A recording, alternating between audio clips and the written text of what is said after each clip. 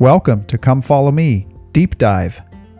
This is where we take a chapter-by-chapter approach to the scriptures that are assigned by the Come Follow Me curriculum of the Church of Jesus Christ of Latter-day Saints. My name is Barry Hillam, and I hope that this podcast will be a benefit to you. In each episode, you will hear a short flyover summary for the scriptural chapter in question, followed by a verse-by-verse reading that is supplemented with commentary from parallel passages of Scripture and from modern-day prophets. You might consider adjusting the playback speed in your favorite podcast player. With that, I'm glad you're with me. Let's get started.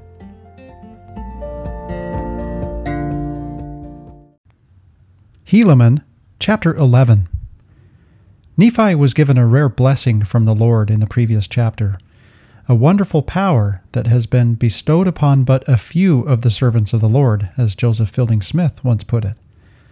This was the power, as the Lord told Nephi in Helaman chapter 10, verse 7, that whatsoever ye shall seal on earth shall be sealed in heaven, and whatsoever ye shall loose on earth shall be loosed in heaven, and thus shall ye have power among this people. The Lord went on to tell Nephi in the following two verses, verses 8 and 9, that the elements of the earth could be commanded through this same power. If ye shall say unto this temple, it shall be rent in twain, it shall be done. And if ye shall say unto this mountain, be thou cast down and become smooth, it shall be done. Well, Elijah was also among the few of the servants of the Lord, again to use Joseph Fielding Smith's words, to have this power. As President Smith also said, Elijah obtained the keys of power in the priesthood to raise the dead and heal the sick. Beyond this, with both Elijah and Nephi, there was another aspect to this remarkable power. In Elijah's case, he was given the ability to, quote, close the heavens, that it did not rain only by his word, and for more than 3 years there was no rain. And moreover, he had the power to call down fire from heaven to destroy the enemies of the church. In Nephi's case, he was told in Helaman chapter 10, verses 10 through 11, that if ye shall say that God shall smite this people, it shall come to pass. And now behold, I command you that ye shall go and declare unto this people, that thus saith the Lord God, who is the Almighty, except ye repent, ye shall be smitten even unto destruction. It is this other, seemingly vindictive aspect of Nephi's newfound power that we were anxious to see as we continued to read Helaman chapter 10. As readers, we are ready for Gadianton's band to finally receive their comeuppance. Instead, however, as Nephi went among the multitudes to offer repentance in chapter 10, undoubtedly in the hope of capitalizing upon all that they had just seen and heard in the events that were outlined in Helaman chapters 7 through 9, the people actually reviled him. Even though he was possessor of Elijah's power to smite the people in their wickedness, Nephi meekly bore their efforts to spurn and imprison him. It seems then that even though it was intimated that Nephi could effect a famine in the previous chapter, when the Lord said in verse 6 that ye shall have power over this people and shall smite the earth with famine and with pestilence and destruction according to the wickedness of the people, it simply was not yet time. But as this chapter, Helaman chapter 11, opens, we will see that this mechanism for bringing the people to remembrance will finally be set into motion. And it isn't trial and trouble per se that will bring Nephi's people to remembrance. They are already beset with the trials and troubles incident to war, civil war in fact, as seems to be the case in this chapter. But those particular challenges were not bringing the people to a state of humility and remembrance. It is at this point in this chapter that Nephi will exercise the great power that we expected to see earlier, before his short season of suffering in chapter 10, as he returned to preach to the people. So in this chapter, he will cry unto the Lord and say in Helaman chapter 11, verse 4, O Lord, do not suffer that this people shall be destroyed by the sword. But, O Lord, rather let there be a famine in the land, to stir them up in remembrance of the Lord their God, and perhaps they will repent and turn unto thee. So, again, from this, we can see that the people were already causing their own problems before this famine came. Their problem was not a lack of problems. Their problem was that their problems were not spurring them to remembrance. As Ogden and Skinner have written, when there was no rain in ancient lands of the Scriptures, it meant that there would be famine. And famine often had a humbling effect on the people. As the saying goes, a hungry stomach has a way of loosening up a stiff neck. McConkie and Millet wrote, "Famine is one of heaven's most eloquent sermons. When virtually all else has failed to get the attention of the rebellious and turn them to God, famines have succeeded. Famines can strip men of every sense of self-sufficiency and turn their eyes and ears to the voice of heaven." Helaman chapter 11, verse 7 says the people began to remember the Lord their God, and they began to remember the words of Nephi. President Spencer W. Kimball taught in the April 1977 General Conference, "The Lord uses the weather sometimes to discipline his people for the violation of his laws." Well, it is natural for us as readers to feel antagonism and frustration towards the people that have treated Nephi so poorly by this point in the story. We can imagine how it would feel to see people ridiculing a modern-day prophet that we know and love in a similar way in today's public square. For this reason, we have to keep our own vindictive tendencies in check when we read this chapter. Nephi did not affect this famine to get back at these people. The text makes it clear that he had a higher and holier regard for the people than that. He had such power because he was a prototype of Christ, who was the perfect possessor of love. Instead, Nephi knew that the ultimate effect of such a famine was that it would save more souls. A famine calculated to save more souls? Well, yes, that is correct. And how could that be? Well, because that was a problem that would prick the hearts of the people. It would remind them of their dependence upon God. This was clearly Nephi's deepest desire in this instance. His love for the people, as well as his prophetic role as an intermediary between them and God, is on full display in his prayer in verses 10 through 16.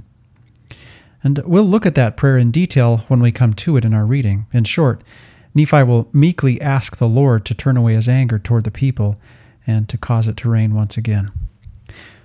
Well, the storytelling narrative will continue after this point in Helaman chapter 11 and take us almost to the end of the timeline in the book of Helaman. Much of what is to follow is of a different literary form that doesn't necessarily push the timeline forward as it has been pushed prior to this. Helaman chapter 12, for example, will be Mormon's commentary, and then much of Helaman chapters 13 through 16 will contain the words of Samuel the Lamanite. This means that as this famine ends in Helaman chapter 11, and we read of the condition of Nephite and Lamanite society in the 85th year of the reign of the judges, which corresponds to 6 BC, we are getting very close to the way things will be when we move into 3rd Nephi. Thus, the prospect of the Savior's appearance is beginning to bloom, or loom, actually, like the earliest rays of the rising sun, for those like Samuel the Lamanite, that is, that have the eyes to see. Now to do a quick flyover summary of Helaman chapter 11. It has 38 verses. In the first section of this chapter, in verses 1 and 2, we can see that the Nephite nation has erupted into what I think we could call civil war, and this is in the 72nd and 73rd year of the reign of the judges. So the contentions that were appearing in the land at the end of the previous chapter are continuing, and they're escalating until it's all-out war.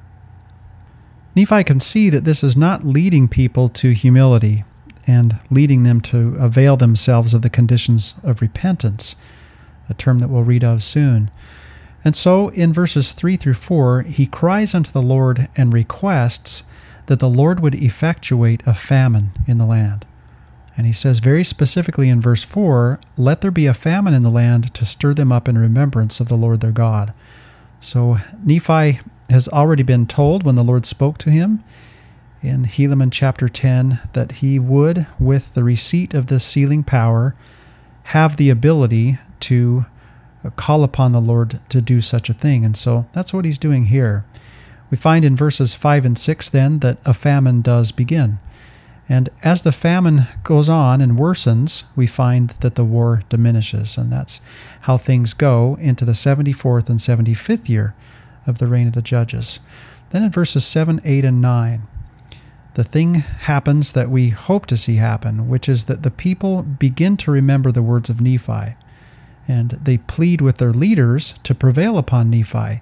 Very interesting sequence here. Instead of going to the leaders themselves, they are going to Nephi themselves. They ask their leaders to prevail upon Nephi so that he will remove the famine. So we'll look at that more carefully in a few moments. Then in verses 10, and actually beginning in the latter half of verse 9 through verse 16, we see that Nephi does note the people's repentance. And in addition to this, he sees their efforts to expunge secret combinations from among them. So once he can see this, then he goes before the Lord and he advocates for the people. And he asks the Lord to send forth rain. So this prayer that he offers to the Lord has components in it that help us understand how we too can pray to the Lord. So as a result of this exercise of faith and power on Nephi's part, rain does return to the land in the 76th year of the reign of the judges, and the famine ends. And we'll read of that in verses 17 through 19. Once this happens, the people rejoice, and interestingly here, they also acknowledge Nephi's prophetic leadership. So we'll read of that in these verses. Verse 18 will say, "They did no more seek to destroy Nephi, but they did esteem him as a great prophet and a man of God." So as we would hope, in verses 20 and 21, we'll see that peace and prosperity return to the Nephite nation, and the church spreads throughout Nephite and Lamanite lands. So these verses will tell us about that. Then, as we would expect, consistent with the pattern that we've seen repeatedly in the book of Helaman, since this prosperity and peace has been experienced by the people, it's very possible that forgetfulness will follow. We discover that this is the case. And in verses 22 and 23, contention and strife will return among the people in the 78th and 79th years. And during that time, it is quelled, as it says, by the prophets. It says that Nephi and Lehi and their brethren did preach unto the people, insomuch that they did put an end to their strife in that same year. Well, the strife still doesn't end, and in verses 24 through 29, we find that Nephite dissenters once again enter the scene, and they take these contentions and dissensions to another level. So they go to the Lamanites, and they stir the Lamanites up to war. And not only do they do this, and this is the thing that we've always dreaded, I think, ever since really when we got to Alma 35 and saw that that's how the Zoramites were inclined, that they wanted to go to the Lamanites and become part of them and stir them up and have them attack the Nephites. So not only does that happen, but as we might remember, the plans of Gadianton had been hidden up to this point, and now these dissenters seek to recover the secret plans of Gadianton. And they do so, and they create great havoc, is the phrase that's used in verse 27. And finally, these robbers are driven back into their own lands. However, there's still fighting between these robbers and Nephite and presumably combined Nephite and Lamanite society. And in verses 30 through 35, we see that the campaign to remove the Gadianton robbers and to push them back does continue in the 81st year of the reign of the judges, but during this time the robbers increase in strength. So in this tug of war between these two sides, it seems that the Gadianton robbers are winning out. And then in the final verses, 36 through 38, we read that wickedness increases generally in the Nephite nation through the 85th year. And again, the 85th year takes us up to 6 BC, so we're getting very close to the time frame of 3rd Nephi, and very close to the way that things begin when we go into 3rd Nephi chapter 1. And that is because, again, in Helaman chapter 12, that will be Mormon's commentary. Then in Helaman chapter 13 through 16, most of it is sermon. But when there is storytelling narrative in that, that will take us then up to 1 BC. Well, now to return to verse 1 for a reading of the text. And now it came to pass in the 72nd year of the reign of the judges, that the contentions did increase, insomuch that there were wars throughout all the land among all the people of Nephi. And when it says here in verse 1 that the contentions did increase, as though we should know what those are, well, we should, because that's the way Helaman chapter 10 ended. In verse 18, it said that there began to be contentions, insomuch that they were divided against themselves and began to slay one another with the sword. So those contentions turned violent, and the sword became part of those contentions. And then the word war is used here in this verse. So wars throughout all the land among all the people of Nephi. We can think about all these parts of the land that we know of because of our careful reading of the book of Alma, these cities and lands that we become familiar with and fond of. And it seems that throughout all of these lands and cities, this type of war and contention does prevail. Verse 2, and it was this secret band of robbers who did carry on this work of destruction and wickedness. And this war did last all that year, and in the 73rd year it did also last. So the word wars, plural, is used in verse 1, but then in verse 2 it says that this war did last all year. So that seems to be more of a Gestalt perspective. In other words, this is one large war, and there are smaller battles that are taking place throughout all the land. But those are the conditions, then, that we open chapter 11 in. So now enter Nephi and his desire to get the people to repent and to remember. Verse 3, and it came to pass that in this year Nephi did cry unto the Lord, saying, O Lord, do not suffer that this people shall be destroyed by the sword. But, O Lord, rather let there be a famine in the land, to stir them up in remembrance of the Lord their God, and perhaps they will repent and turn unto thee. Nephi is not asking the Lord to do this immediately after the power was given to him, which we've just talked about in the introduction. Instead, he went through a season where he preached to all the people in all the land, and he was roundly rejected by them. He still did not exercise that power during that time. He didn't call fire down from heaven like Elijah, even though he seemed to have the same power. But it's now after that season had passed, and he seemingly gave all of these people a chance to accept him, that he now will appeal to the Lord in this way. And again, this really is an attempt ultimately to claim souls. This is not a vindictive maneuver. But he says, perhaps they will repent and turn unto thee by so doing. This is a quote from Thomas R. Valletta, and in this he quotes President Kimball in the same way that Ogden and Skinner did earlier. He says, as President Spencer W. Kimball taught, the Lord uses the weather sometimes to discipline his people for the violation of his laws. How would a famine motivate the people to turn to God? Modern revelation confirms that God will use many ways to humble the rebellious through the voice of thunderings, and by the voice of lightnings, and by the voice of tempests, and by the voice of earthquakes and great hailstorms, and by the voice of famines and pestilences of every kind. That's out of Doctrine and Covenants, section 43, verse 25.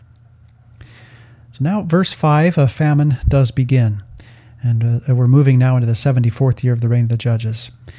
And so it was done according to the words of Nephi. Of course, that's consistent with what we've read in the previous chapter. We knew that it would be done if he requested it, for thou shalt not ask that which is contrary to my will, as the Lord said in the previous chapter to Nephi.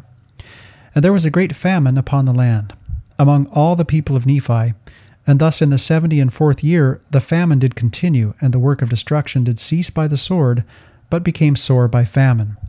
So the wars decreased as the famine increased.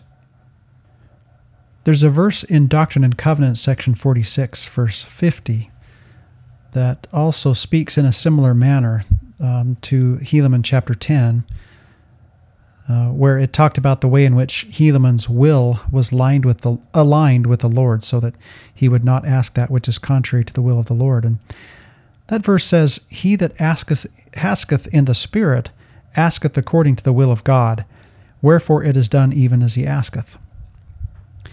So now, the famine is on the rise, and we come into verse 6. And this work of destruction did also continue in the 75th year. For the earth was smitten that it was dry, and did not yield forth grain in the season of grain. And the whole earth was smitten, even among the Lamanites as well as among the Nephites, so that they were smitten that they did perish by thousands in the more wicked parts of the land. There's no doubt that many had died because of war during this time. but to have them die because of famine, and especially as it says, by the thousands, to die by the thousands of famine, this would have had quite an effect upon the people. And indeed, we can see that it is beginning to have an effect. Verse 7, and it came to pass that the people saw that they were about to perish by famine, and they began to remember the Lord their God, and they began to remember the words of Nephi. So when it says that, thousands already had perished, and so it must be their thinking that they all, en masse, will perish by famine. And the people began to plead with their chief judges and their leaders, that they would say unto Nephi, Behold, we know that thou art a man of God, and therefore cry unto the Lord our God, that he turn away from us this famine, lest all the words which thou hast spoken concerning our destruction be fulfilled. There's something very interesting about the order of all of that. The people began to plead with their chief judges, but the people apparently did not plead to Nephi directly. There was some distance between the people and Nephi, it seems. Why that is seems a little bit unclear. Maybe he was in isolation like Elijah was. In any event, the people seem to feel that the way to influence Nephi to call upon the Lord is to have these leaders of government go to him and prevail, and to persuade him that the people were finally ready. And so that's what they asked him to do. It's also implied in this that the people began to believe that Nephi did indeed have this power. It seems as though that's something that they knew intuitively all along. They knew of his integrity. They knew of his closeness with God. They were just unwilling to obey him until this point. And now we find that they very much do believe in Nephi and his power, which is also something of note. Thomas Arvilletta makes an interesting observation and poses a question here. He says, incredibly, it took the Nephites more than 2 years to finally see the connection between their wickedness and the famine. Even then, they had to plead with their leaders to ask Nephi for relief. In your opinion, would it take this length of time for our modern society to be humbled? It's an interesting question, and I think a famine on this scale might indeed have that effect. Verse 9, and it came to pass that the judges did say unto Nephi, according to the words which had been desired. So these judges have not been kind to Nephi in the past. We would really wonder then what their tone was as they approached Nephi on this occasion and asked him to appeal to the Lord and to open the heavens back up and to allow it to rain. So now Nephi does begin to note the people's repentance, and he feels that these judges are asking him something that should be honored. And so, in the end of verse 9, we read, and it came to pass that when Nephi saw that the people had repented, and did humble themselves in sackcloth, he cried again unto the Lord, saying, O Lord, behold, this people repenteth, and they have swept away the band of Gadianton from amongst them, insomuch that they have become extinct, and they have concealed their secret plans in the earth. So perhaps that was the main thing that Nephi was waiting for, and that the Lord was waiting for, that this band of Gadianton robbers would become extinct. So we'll gain insight into this in 3rd Nephi, because we'll see that they don't live an agrarian kind of a life, and famine would hit them especially hard because they wouldn't have any stores. So that might be part of it, but in any event, that may indeed have been the goal, and this is a very significant point here, to see that the Gadianton band has actually become extinct, and they've concealed their secret plans in the earth. Also really makes us wonder exactly what the mechanics of that were, but apparently those secret plans were in writing.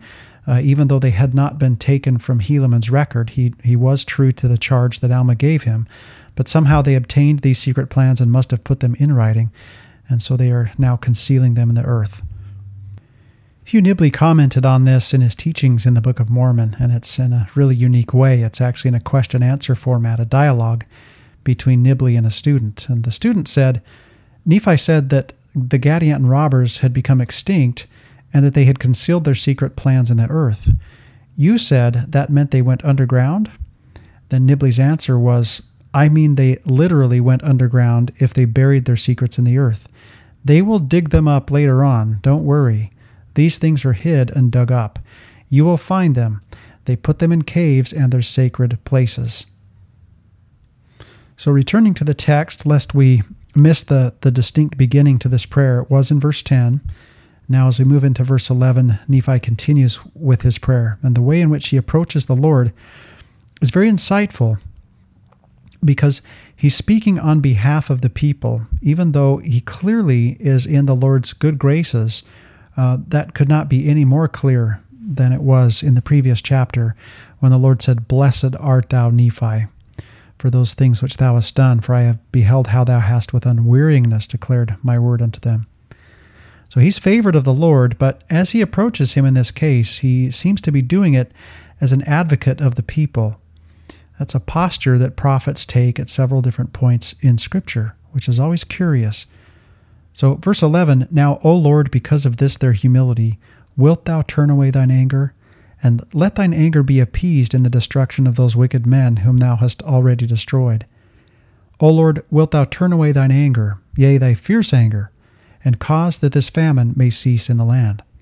O Lord, wilt thou hearken unto me, and cause that it may be done according to my words, and send forth rain upon the face of the earth, that she may bring forth her fruit and her grain in the season of grain." Now that's something that would happen over a fairly slow series of time. Rain could come immediately, but earth bringing forth her fruit and her grain will still take some time. Nevertheless, that's the solution that Nephi is requesting of the Lord. "O Lord, thou didst hearken unto my words when I said, Let there be a famine, that the pestilence of the sword might cease. And I know that thou wilt even at this time hearken unto my words, for thou saidst that if this people repent, I will spare them." So again, from verse 14, we can see that the desired outcome of the famine is that, quote, "the pestilence of the sword might cease." So we could certainly interpret pestilence of the sword as war. So that has ceased because of the widespread and pervasive nature of the famine. And not only has that ceased, but we've just learned that the Gadianton and his followers have become extinct, and they've buried those plans in the earth. "Yea, O Lord, and thou seest that they have repented because of the famine and the pestilence and destruction which is come unto them." Now, the "because of" there is of great interest. That is why they have repented. And that might remind us of what it was that Alma said to the poor Zoramites who had been ostracized by the other Zoramites when he talked about being compelled to be humble, as opposed to being humble on one's own volition. Verse 16, "And now, O Lord, wilt thou turn away thine anger, and try again if they will serve thee? And if so, O Lord, thou canst bless them according to thy words which thou hast said." Here's some commentary from the Book of Mormon Institute manual on the nature of this prayer that extends from Helaman, verses 10 through 16. Nephi's prayer on behalf of his people illustrates the concern of a prophet for the people. As well as representing God to the people, at times prophets also seek to intervene on behalf of their people. When plagued by poisonous serpents, the children of Israel went to Moses and pled, "Pray unto the Lord that he take away the serpents from us." And Moses prayed for the people. That's out of Numbers chapter 21, verse 7. In the Americas, Nephi the son of Lehi wrote, "I pray continually for my people by day, and mine eyes water my pillow by night because of them, and I cry unto my God in faith." That's out of 2 Nephi chapter 33, verse 3. Our current prophets continue to pray for us. In the General Conference following the tragic terrorist events on September 11th, 2001, President Gordon B. Hinckley prayed, quote, "O God, our eternal Father, whose children we are, we look to Thee in faith in this dark and solemn time. Please, dear Father, bless us with faith, bless us with love, bless us with charity in our hearts, bless us with a spirit of perseverance to root out the terrible evils that are in this world. Give protection and guidance to those who are engaged actively in carrying forth the things of battle. Bless them, preserve their lives, save them from harm and evil. Hear the prayers of their loved ones for their safety. O Father, look with mercy upon us, our own nation, and its friends in this time of need. Spare us and help us to walk with faith ever in Thee and ever in Thy beloved Son, on whose mercy we count and to whom we look as our Savior and our Lord. Bless the cause of peace and bring it quickly to us again. We humbly plead with Thee, asking that Thou wilt forgive our arrogance, pass by our sins, be kind and gracious to us, and cause our hearts to turn with love toward thee. We humbly pray in the name of him who loves us all, even the Lord Jesus Christ, our Redeemer and our Savior. Amen. So such a beautiful Book of Mormon example of a prophet praying on behalf of the people to the Lord, acting as their advocate. And of course, a beautiful modern day example in the case of President Gordon B. Hinckley doing exactly the same thing. Now to turn from a look at the actual content of what is being said here, and to look just for a moment during this prayer at a literary characteristic that it has that was pointed out by Ronald Anderson. He said, according to Robert Alter, repetition of a word or phrase is one of the most common literary devices used in the narrative of the Bible.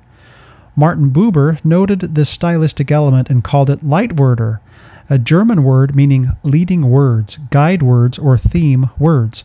Repetition of the phrase, O Lord, in Helaman 11 and 4, and also in verses 10 through 16, reminds the reader that Nephi is praying to the Lord, even pleading with him for his people.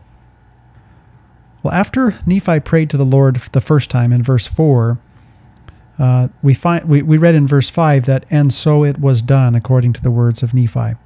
So now this prayer has ended in verse 16, and we would expect again, because of Nephi's prophetic gift, that it would be, and so it was done according to the words of Nephi. So what we do find in verse 17 is, and it came to pass that in the 76th year the Lord did turn away his anger from the people, and caused that rain should fall upon the earth, insomuch that it did bring forth her fruit in the season of her fruit.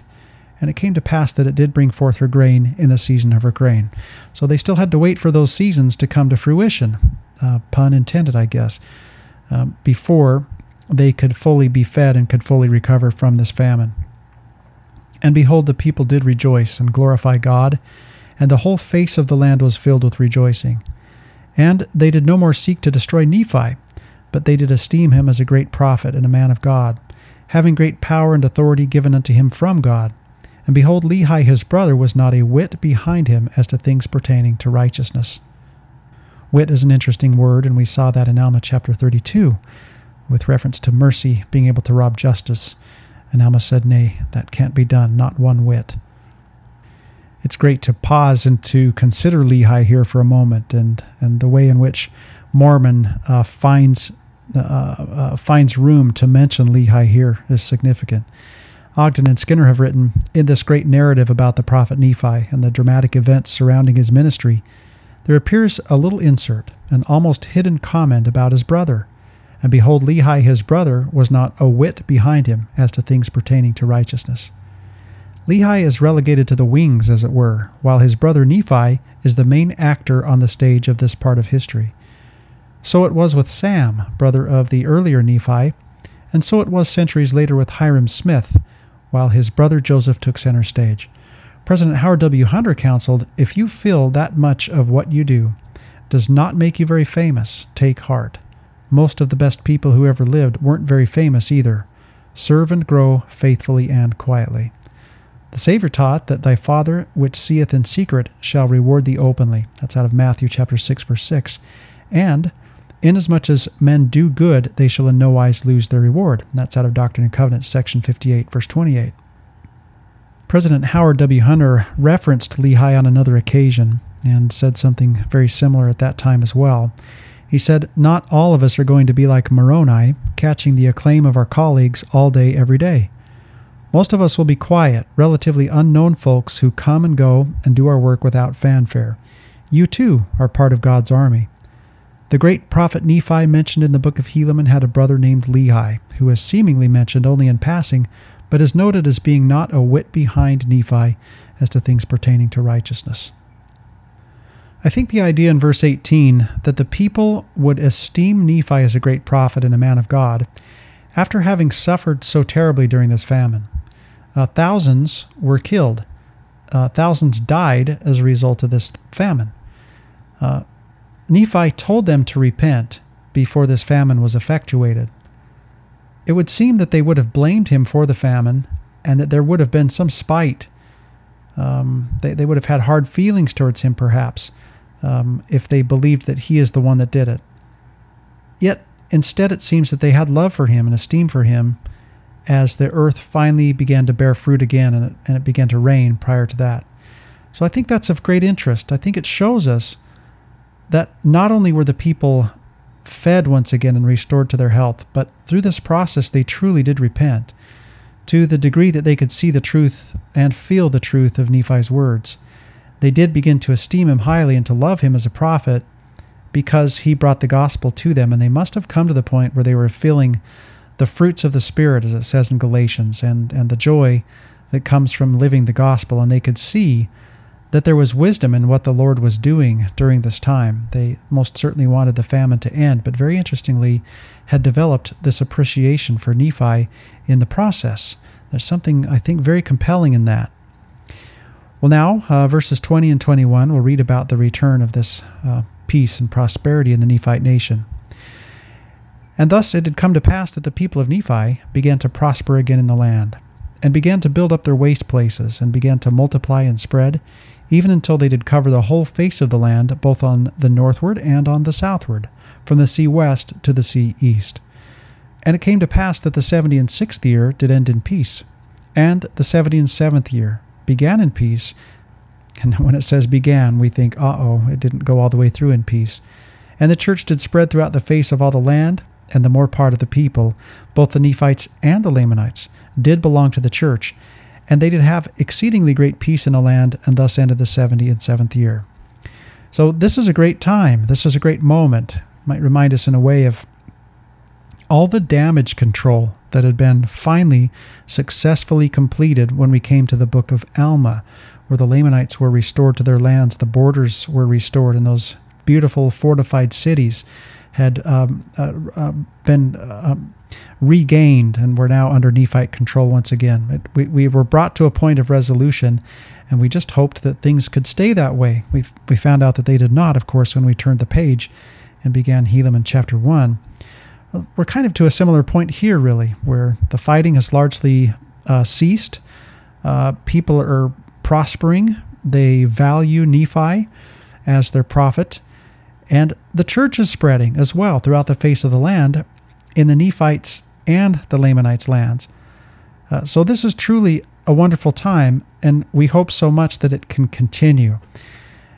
Here we are in verse 21 with that hope. But of course, because of the rhythm of the book of Helaman, we know that is not likely. And sure enough, as we come into the next two verses, we'll see that contention and strife will return. Verse 22, and also they had peace in the 78th year, save it were a few contentions concerning the points of doctrine which had been laid down by the prophets. So contentions over points of doctrine in particularly. A very interesting phrase there, because that's one of the things that the Savior will be quick to discuss when he returns in 3 Nephi 11. He'll talk about how doctrine is not established through contention. There's a fundamental fallacy in the idea that doctrine can be established by contention, and that fallacy is that it's something that men would come to, that they would sort out between themselves, when the truth is, it's truth that should be dispensed from God and confirmed by the receipt of revelation. That's how doctrine is established, not through contention. Yet it is true that in the many ologies and academic disciplines of our day, that truth is established in those arenas through debate, through rigorous reasoning. Hypotheses come from this, and they're tested. And there is some utility to that in the academic world, but in the world of doctrine and in the Lord's kingdom, it works differently. So we can see that this became muddled and confused in the 78th year. Verse 23, and in the 79th year there began to be much strife. But it came to pass that Nephi and Lehi, and many of their brethren who knew concerning the true points of doctrine, having many revelations daily, therefore they did preach unto the people, insomuch that they did put an end to their strife in that same year. So we can see that it was contention over doctrine that was causing much of the problem. And then in verse 23, that prophets such as Nephi and Lehi and many of their brethren added clarity to what the true points of doctrine were, and that revelation and the receipt thereof was key to that process, and that is what put an end to their strife. So there's a formula there that is to be seen. The Institute Manual says Elder Bruce R. McConkie of the Quorum of the 12 Apostles indicated what comprised the true doctrine of Christ. Quote, "The true doctrine of Christ is that all men must come unto him, gain faith, repent, be baptized, receive the Holy Ghost, and endure in faith to the end in order to gain salvation." President Boyd K. Packer, president of the Quorum of the 12 Apostles, made this statement regarding the true power of doctrine. True doctrine understood changes attitudes and behavior. Study of the doctrines of the gospel will improve behavior quicker than a study of behavior will improve behavior. That is why we stress so forcefully the study of the doctrines of the gospel. Now, this is a beautiful example of this concept that Elder Packer taught. That, by the way, came out of a conference report from Elder Packer in 1986. I think personally I remember him first saying that in 1997 in a conference talk when he said almost the same thing verbatim. It was, I think, one of Elder Packer's more eloquent and beautiful teachings. But we can see that being set into motion here in verses 22 and 23, and that the contention did decrease and that peace was restored.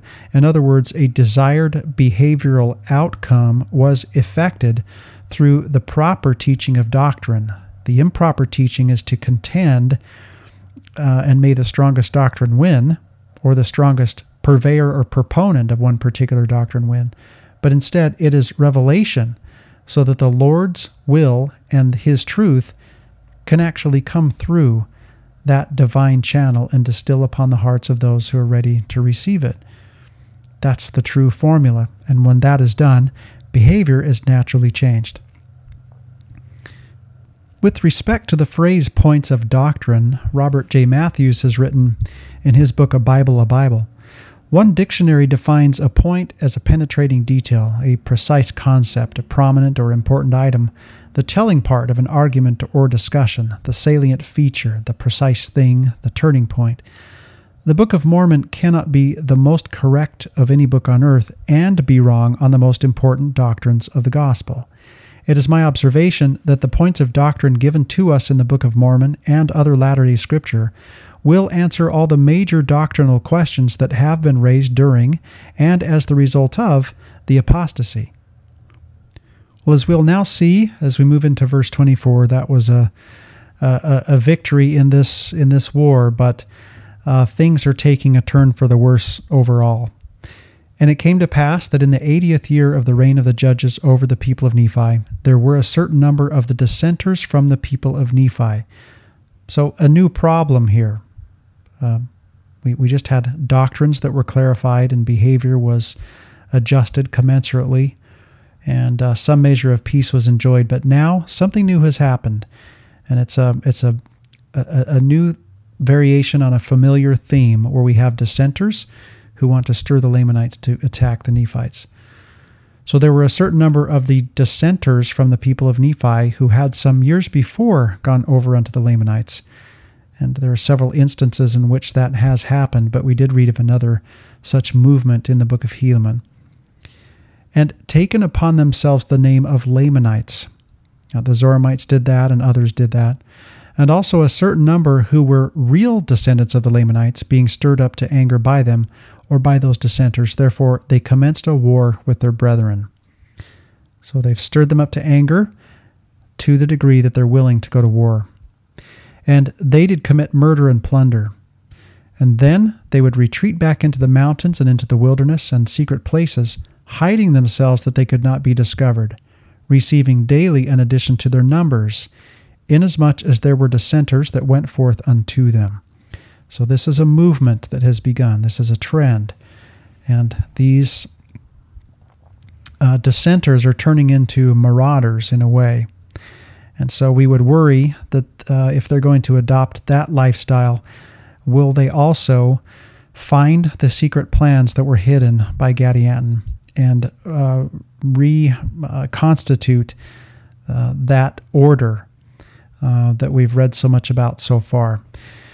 Verse 26, and thus in time, yea, even in the space of not many years, they became an exceedingly great band of robbers, and they did search out all the secret plans of Gadianton, and thus they became robbers of Gadianton. So the robbers of Gadianton are back. They have been made extinct in this chapter, and now by the end of the chapter, they have come back. When it says they did search out their secret plans, we wonder indeed if they found those secret plans that had been buried, if there were those who knew where they had been buried, and they actually went to the earth and recovered them.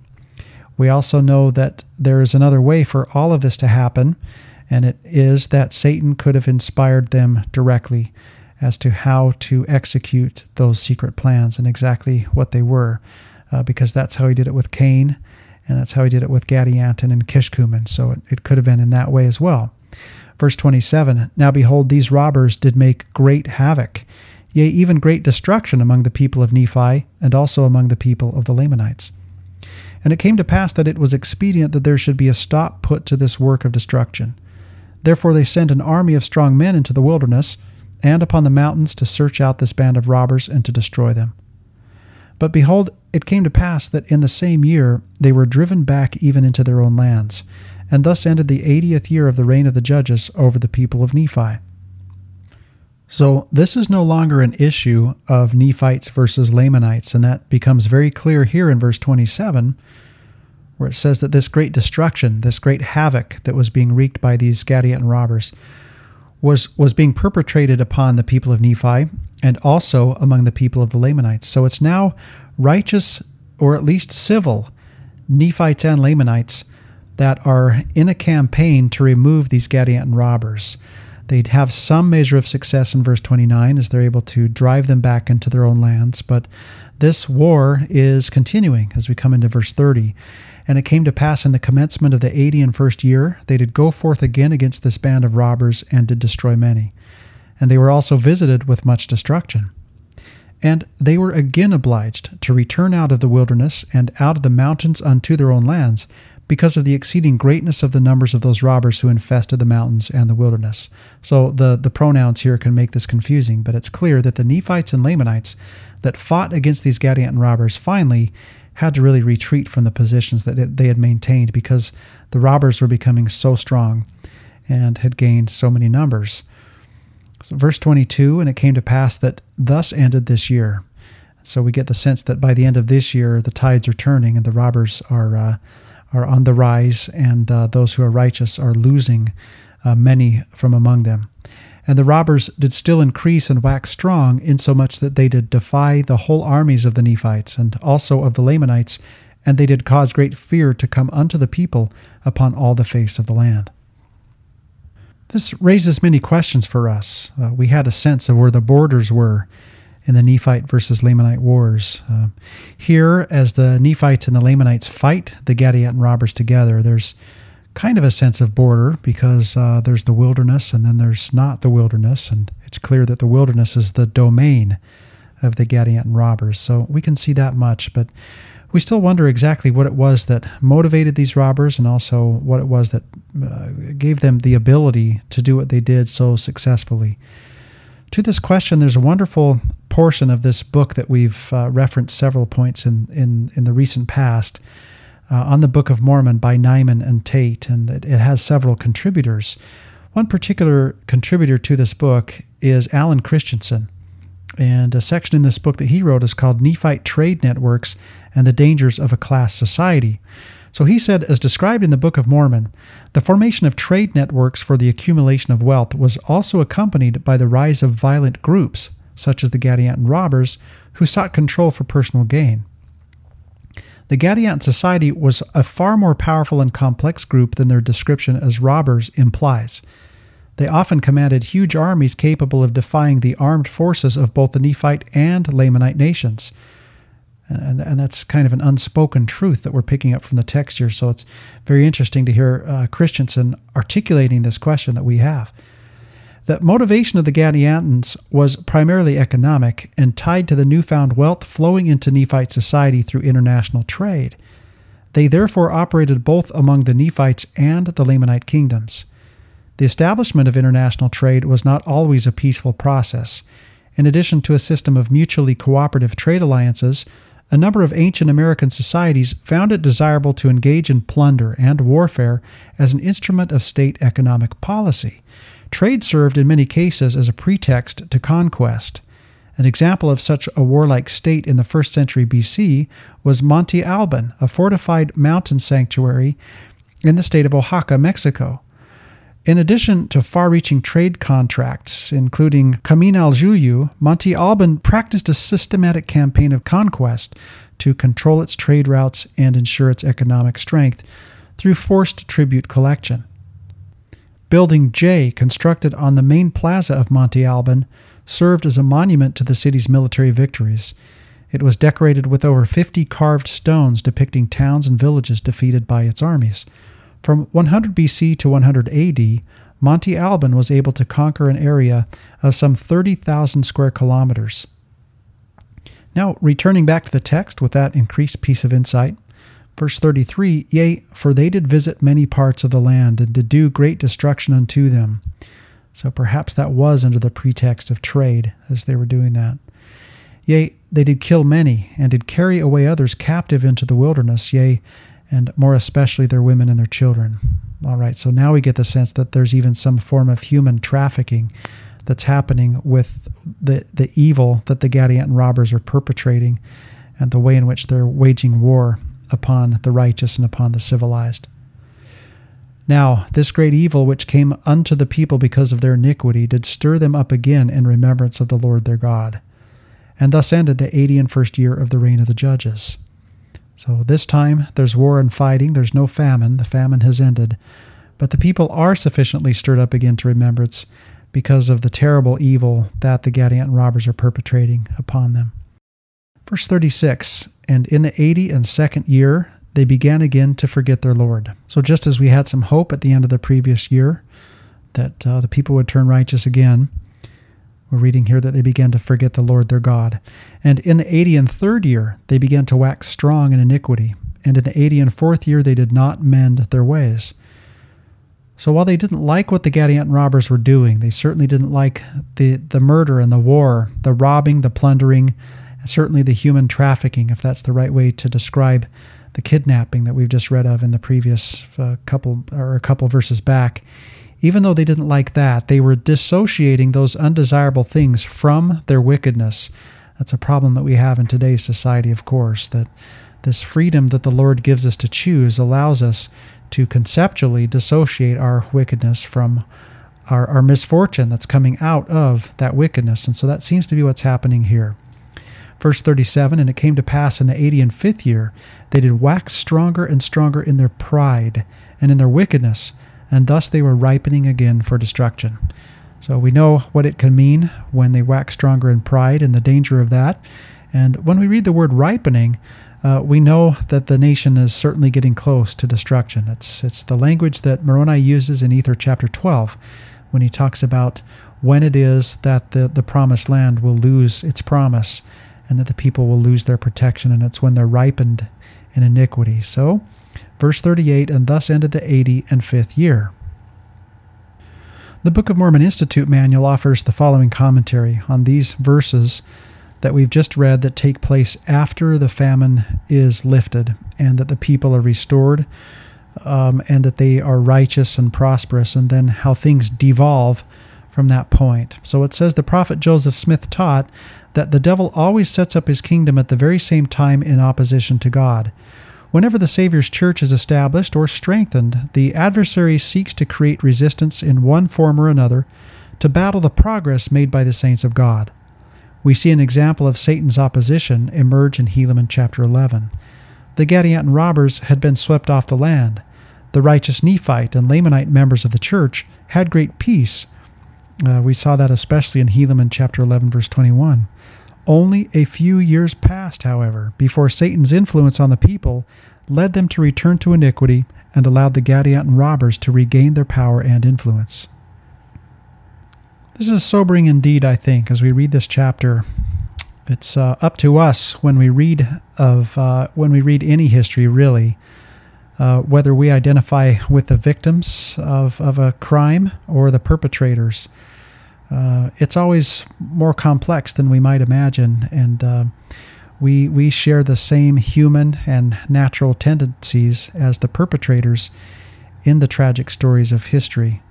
And we would do well to wonder what side we would find ourselves on if we lived during this time, whether we would be among those who were counted as righteous in the midst of such prevailing wickedness. So it's an important question, I think. And Elder Maxwell once said that significant moral decay can happen within a single generation, whether in a nation or in a family. So we seem to be in the midst of such a time today, just as these people were in Helaman chapter 11. And so it certainly gives us pause to think. Well, much is to come in the book of Helaman, and we will look forward to reading Helaman chapter 12, where we kind of set the narrative aside, and this progress through the timeline, we set it aside for a moment. And it's a good time at this point, as we're just amazed at this vacillation between remembering and being righteous and forgetting and being wicked, and all the suffering that is a result of this cycle that's commonly referred to as the pride cycle. And as we look at this, it's finally time now for Mormon as editor and narrator to step in and to comment on what it is that we're taking in, because it's a dizzying pace. It's a whirlwind as we read the book of Helaman, from all the way from chapter 1 up until now. So finally in Helaman chapter 12, we'll press pause, and Mormon will give us his commentary on what it is that we've taken in so far. So he will help us to process that. So we have that to look forward to here very soon. For now, this brings us to the end of Helaman chapter 11.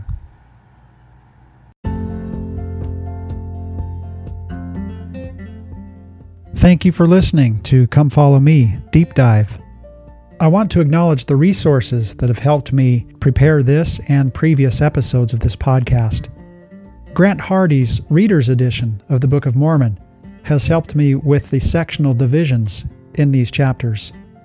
Kelly Ogden and Andrew Skinner's verse-by-verse commentary on the Book of Mormon has provided me with rich commentary. I also want to acknowledge a new resource that I've used for the last few chapters, which is the Book of Mormon Study Guide, the revised edition from Thomas R. Valletta. Parallel passages of Scripture and general conference addresses that come to mind also play a prominent role in this podcast, as do my own thoughts and writings. For them and any errors that you find in them, I of course am solely responsible. I hope that this podcast has had the effect of drawing you to the scriptural text that is so rich with detail and generous with truths that can help us navigate through our own lives, and most importantly, draw closer to God in our study of His Word. So thank you for listening.